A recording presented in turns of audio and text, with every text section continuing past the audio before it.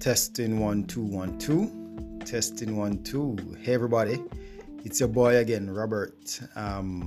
We started our conversation last time as we looked at leadership and the encouragement, that we should try to ensure that in what we do, we maximize our current position. So you may not be the top leader in your organization. You may simply just be what they call us sometimes when we work at the bottom of the organization, the pawns. But if we maximize our time at that level, I want to just guarantee you that you will get noticed. So let me tell you something, friends, and this is not me trying to, use the cliches that are out there, but I actually believe this because in many regards, I've had to live this. When you design your life based on excellence, you will get noticed. Excellence stands out.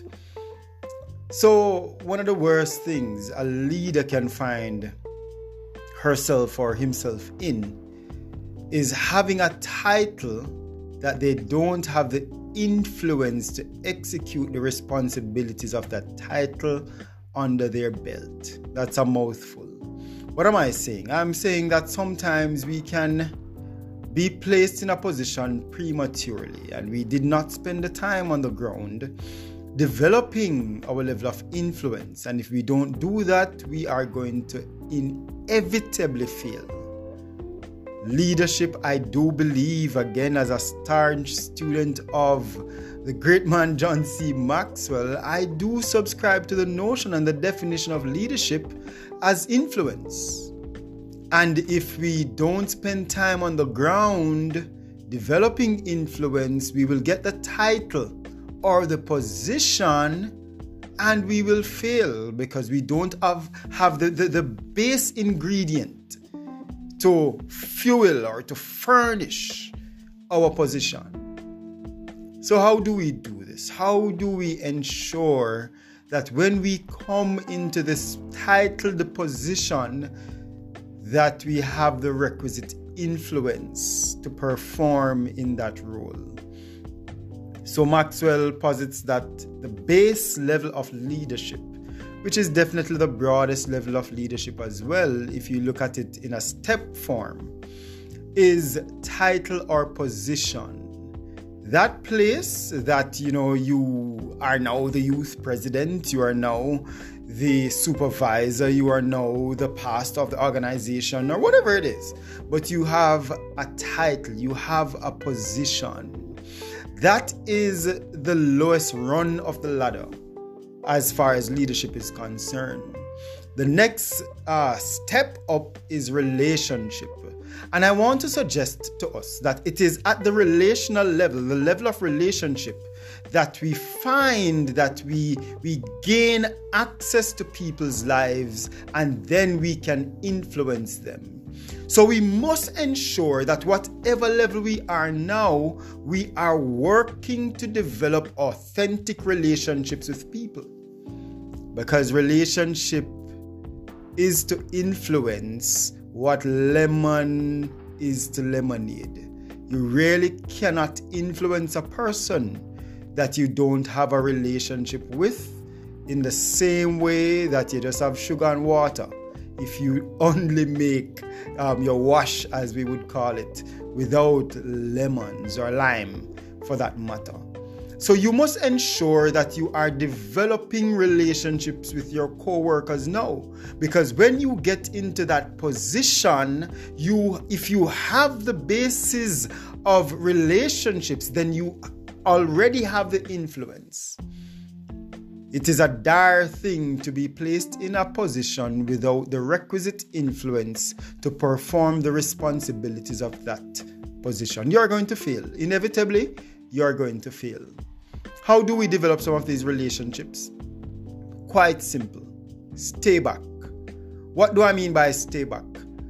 Work finishes at 5:30, but you have some co-workers who, you have finished your tasks for the day and these co-workers have maybe another half an hour there. Stay back and assist if you can. And if you can't, you simply support. Sometimes people just want to know that there is someone else in the office with them. So you don't need to do anything grand per se to develop relationship with people. Stay back. Maybe you're a pastor and as soon as services are over, you run into your car and you go away. Stay back. Maybe you are just somebody who wants to become a minister within your church and you run away after service. How are you going to build relationship and how are you going to gain influence into people's life or people's lives if you don't stay back? So that's maybe one of the first things to do, wherever you are, stay back. And then you must, some of us are not naturally people person, but you must also develop this crucial element of leadership by being a people person. Some of us are naturally task oriented, but if you're not people oriented, then a lot of the tasks that you are going to find to do, you may have to do them alone. And there's no such thing as a self-made man, it is said. And anything worth doing is worth doing with people. Anything worth doing is worth doing with people. So you must ensure, friends, that you develop these relationships, because relationships will fuel your influence. If you do not have influence and you get position, you're going to be in trouble, my friends.